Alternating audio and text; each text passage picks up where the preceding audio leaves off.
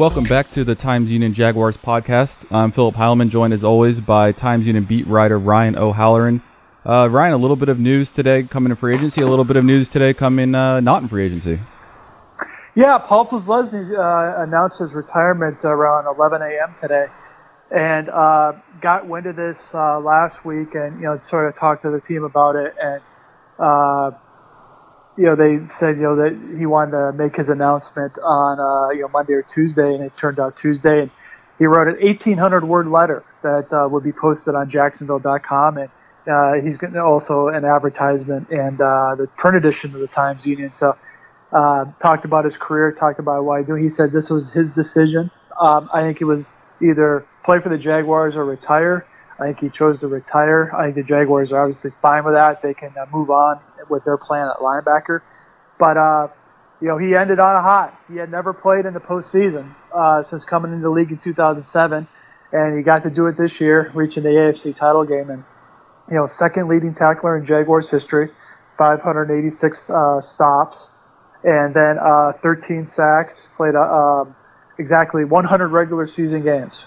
So a career well done, one-time Pro Bowler.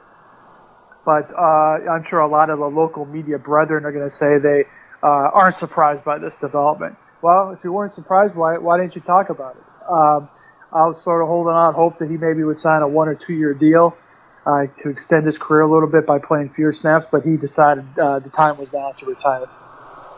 So Posluszny plays 4 years in Buffalo, 7 years with the Jaguars, and as somebody who's been on the beat only for a couple of years, I'll say, in terms of guys who, if you wanted to go to their locker and talk to them to get an understanding of whether it was defense or the sort of the mood of the team, the pulse of the team, Posluszny was always a good guy. He's one of the best I've ever covered. I've been covering this league since 2004, and I've told him this. I put him in the top 2 or 3 or 4 guys I've ever covered. A guy like Chris Cooley, former Redskins tight end, is up on that list. And, a guy like Casey Robach, who's a center for the Redskins. Offensive linemen are traditionally great talkers, not so much with the Jaguars these days. But when I came here, Posluszny was great to me. I had to get up to speed with this team. He was more than helpful to do that. He talked after losses. He talked after wins. So he was definitely a leader for this team in terms of that, although he was more of a lead-by-actions guy within the locker room, within the team. Still plenty of time to figure this out, but what does Posluszny's retirement mean for the Jaguars in terms of what they have coming back at the linebacker position?